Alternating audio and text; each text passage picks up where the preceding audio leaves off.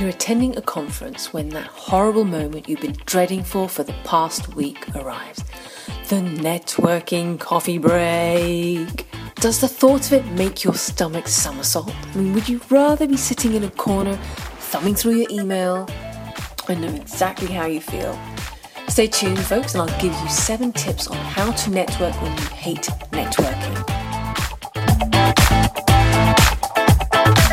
Hi everyone, this is Anise here, and you are listening to Mindful Sales, where I help you grow your sales mindfully. Welcome back if you listened last week, and welcome if it's your first time here. Thanks for tuning in. I used to dread the networking breaks. I would disappear for extended toilet breaks, or suddenly there was a really important call I had to make, so I'd excuse myself and hang around outside on my own, or I stood on my own drinking coffee, thumbing through my email. But when you're starting up your own business, or you want to grow your small business, you have to network. Here are my favourite 7 tips that I use to overcome my networking phobia that I'm going to share with you today. Number 1, ask people something relevant to the occasion. What brings you here? Or what do you hope to get out of the event? Get them talking about them. It takes the pressure off you. And 2, comment on a topic of general interest. I tend to scan the news the day before or the morning of the event for ideas. And 3, ask questions people can answer how they please. For example, what keeps you busy? And 4, ask open-ended questions that don't elicit one-word answers. Otherwise, you come up against brick walls all the time. And 5, ask getting to know you questions like, which media do you consume? I once asked, what do you want to be when you grow up? Everyone responded enthusiastically, but you can't blurt that one out. You have to warm the crowd up before.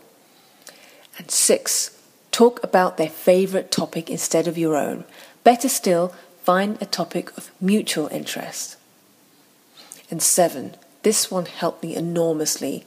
I avoid the morning pre-conference networking period, choosing instead to arrive in time for the first session.